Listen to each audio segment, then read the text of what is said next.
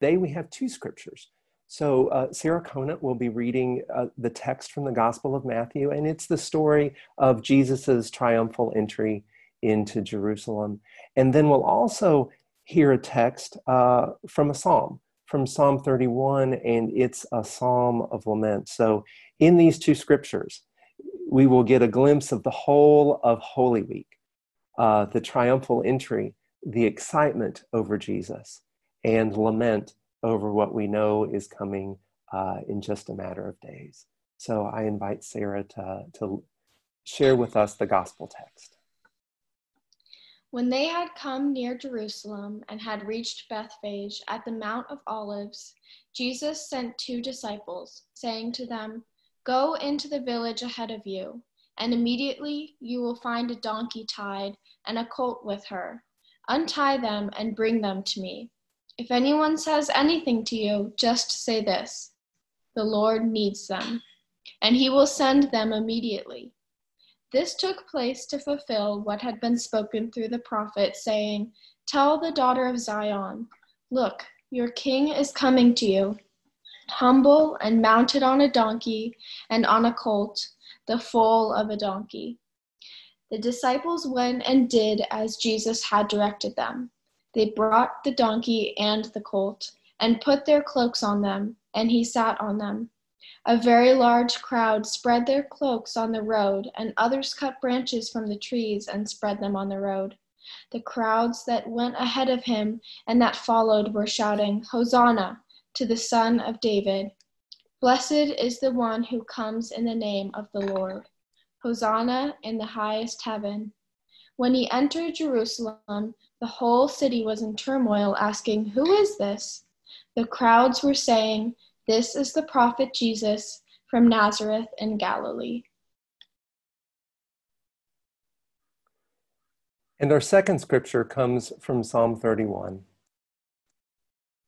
Be gracious to me, O God, for I am in distress. My eyes waste away from grief, my soul and body also. For my life is spent with sorrow and my years with sighing. My strength fails because of my misery and my bones waste away. I'm the scorn of all my adversaries, a horror to my neighbors, an object of dread to my acquaintances.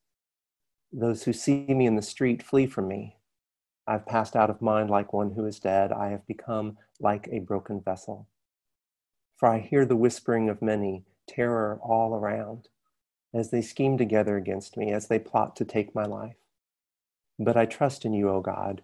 I say, you are my God. My times are in your hand. Deliver me from the hand of my enemies and persecutors. Let your face shine upon your servant. Save me in your steadfast love. Please pray with me.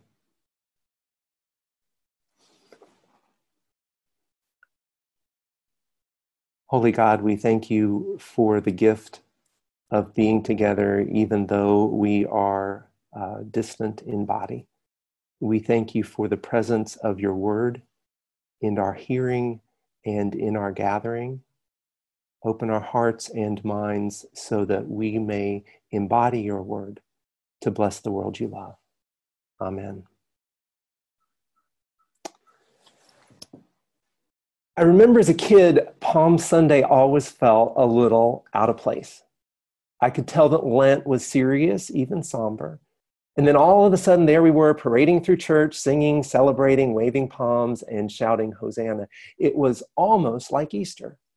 But then we plunged right back into somber with the gravity of the rest of Holy Week and Good Friday. Since seminary, I've learned that we actually have a choice. We can think of this Sunday as Palm Sunday, focusing on Jesus's triumphal entry, or we can think of it as Passion Sunday. Passion in the suffering sense of that word, like compassion, suffering with. With Passion Sunday, we focus not so much on the triumphal entry, but on Jesus' suffering in the garden and in the courtroom and on the cross. And that choice feels somehow odd too. We can think of today as either Palm Sunday with its ironic hope or as Passion Sunday with its suffering and pain. I suggest we consider them both as we move toward communion. Now, the first thing I notice, though, is this crowd. This crowd has gathered together to welcome Jesus, and I think, y'all need to stay at home. Y'all need to do your social distancing. Y'all need to stay 6 feet apart. And then I snap out of it. But I have to say, oh, what I would give for us to be able to be in a big crowd now. I would just love the freedom to go join a good protest right about now. But this is their world. And this crowd has been popping up throughout the Gospel of Matthew. They followed Jesus out into the wilderness to be baptized. They've listened to him preach his Sermon on the Mount. Blessed are the poor in spirit. Blessed are those who mourn. They've been miraculously fed, thousands of them, twice. And here they are laying down palms in the street, shouting Hosanna as Jesus enters Jerusalem riding on a donkey and a colt. They're thinking, maybe this is the one who can change everything. The scene is set up to look like a triumphal military parade, like the Roman army with their chariots entering a vanquished city, or our modern day equivalent with tanks rolling in. But I like the way that Katie Hines Shaw describes it in the Christian Century. She says that if this is supposed to be about a show of power, then Jesus gets it all wrong. Instead of entering Jerusalem on a tank, Jesus rides in on a tractor. And we realize that this parade isn't so much about a display of power over. It's more like Dr. King gathering a crowd at the Lincoln Memorial to defy and to dismantle the power of white supremacy. It's more like Gandhi marching with thousands to the sea to make salt, to defy and drive out an empire. This gathering is a flashpoint.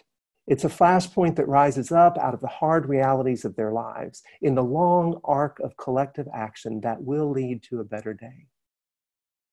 And maybe that's why Palm Sunday felt so out of place to me years ago. It's the shout of hope in the midst of a hard world. And after the shout, they are still there in those hard realities. They carry that hope back into their world of bare subsistence living, back into their world of imperial violence, back into their world of hurting and harm. That's the world that Jesus keeps moving into as he enters into Holy Week, and the story of the passion, the suffering that unfolds from this point. The religious leaders go after Jesus. They do everything they can to trap him. Jesus is betrayed by a friend. Knowing what lies ahead, Jesus prays and agonizes in the garden. He is arrested and beaten, tried before religious leaders and then by Pontius Pilate. The crowd turns on him. Jesus is mocked. The soldiers put a crown of thorns on his head and he's crucified. By Good Friday, just days after Palm Sunday and the triumphal entry, we find ourselves in this scene now of abject suffering. The shout is less like Hosanna and more like the lament we hear in the psalm I just read. Be gracious to me, God, for I'm in distress. My eyes waste away from grief. My life is spent with sorrow. Jesus will quote another part of this psalm on the cross as he is crucified. Into your hands I commit my spirit. In Holy Week, we find ourselves in the midst of the whole of life, every bit of it, all the hope and hosannas, all the hard realities, all the suffering and lament, all the stuff of life. It's all there in Holy Week for them then and for us now. And Christ is present in all of it, present in and voicing the lament. I can feel an echo of their lament in my bones these days. Can you? We're living in the hard realities of our world, a world wrapped in pandemic. The nightly news brings harder realities with every broadcast. So many people sick, so many people dying. It's always before us, all around us, and we're scared. And in the midst of it, we're trying to live our lives, to do our best, to help, and to survive. Students are doing their schoolwork online. Parents are watching over them and working from home and preparing the meals, trying to provide some source of stability and normalcy.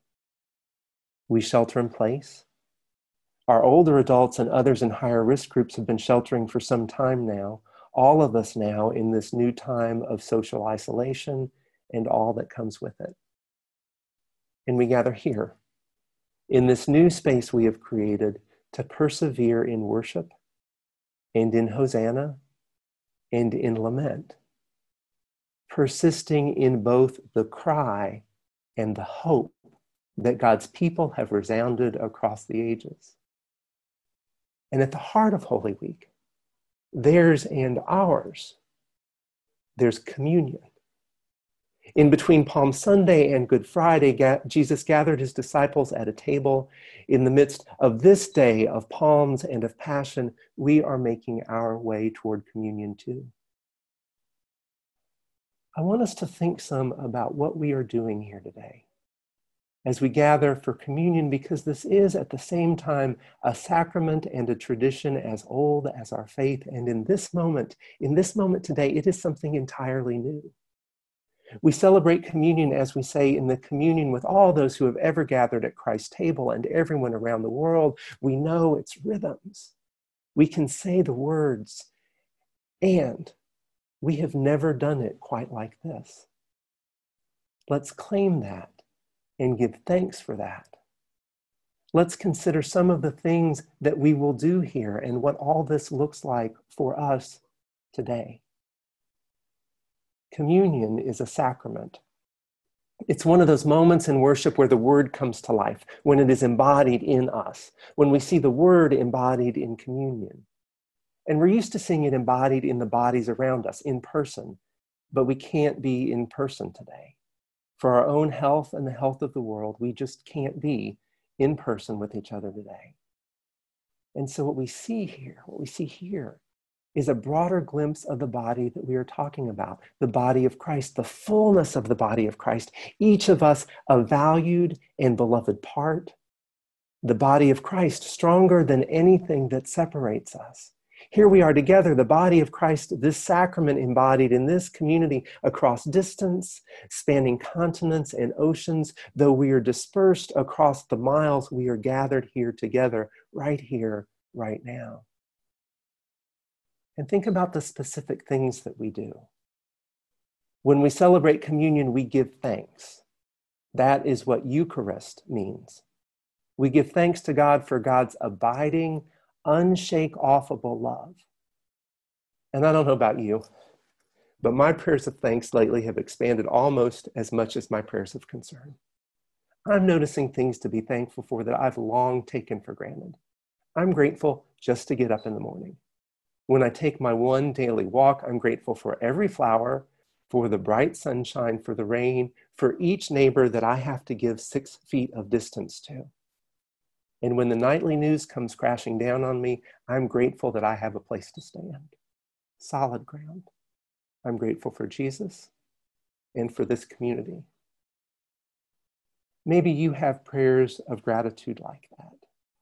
And if you want to, you can share them in the chat so that others can see what you're thankful for. In communion, as we give thanks, we also tell a story. And not just the story of what happened that night in the upper room. We tell that story, and we tell the story of God's saving love across the generations.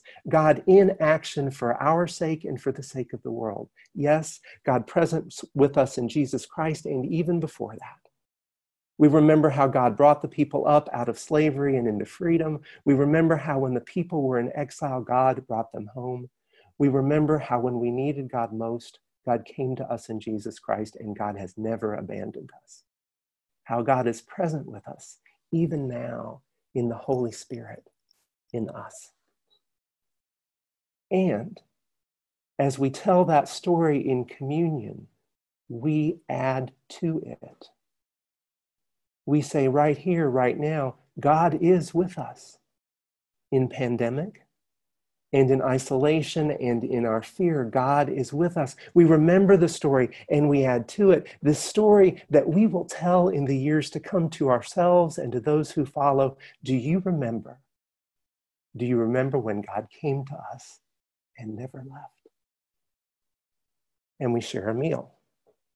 We come to this table and we are nourished. Now, we usually have one bread and share one cup, a sign of how we're one in Jesus Christ. But again, we can't do it exactly like that today. So today, each of us in our own shelter, we each have our own cup. We probably have brought a variety of breads. In this sacrament, we are one in Christ, and as we live it out today, we get a glimpse of the diversity that we embody within that unity. All of us one, and each one of us wonderfully ourselves. In this meal, God nourishes us in the midst of our wilderness, manna for our desert places. And we're reminded of those who hunger and of our responsibility to share our bread. And we're nourished not only in body, but as we do communion like this, God nourishes another of our deep needs. In these days of isolation, we hunger for the companionship of each other. We share this meal like this, and we are fed. And as we celebrate communion like this, we have an even broader glimpse of what we call the communion of the saints. As we enact this sacrament, this deep tradition, reimagining it as we must for our time, we think of all the communities all around the world who are doing the very same thing in their own way. And if we let that settle in, we realize that this is how it is every time we break bread. Every time that we or any community celebrates this sacrament, we do it in our bodies and our voices, the specific bodies gathered together somehow, some way, every time embodied in a way that the world has never seen before. And yet, embodying a truth that has been with us since before time began. And that truth that we embody, the truth we claim in this sacrament, it is what we call the real presence of Christ. The real presence of Christ. You know, over the centuries, folks have loved to argue about what we're doing in communion. Is this really the actual body of Christ? Really the blood? And churches have split over history again and again over that discussion. Where Presbyterians have landed is to say this sacrament is the real presence. This bread, this cup, this. The real presence of Christ. What we embody when we celebrate the sacrament, what we embody for us and for the whole world is the real presence of Christ. Christ above us and Christ below us. Christ behind us from the beginning of time, Christ before us on out into forever. Christ beside us and all around us. Christ within us. Whether we think of this as Palm Sunday or Passion Sunday or both, here we are. In the midst of it all, in the midst of all the stuff of life, the trouble and the tenderness of our day, and what we find as we move into Holy Week, as we move toward communion, is the real presence of Christ. God has come to us in Jesus Christ, and God has never abandoned us and never will. Hosanna, Hosanna, Hosanna.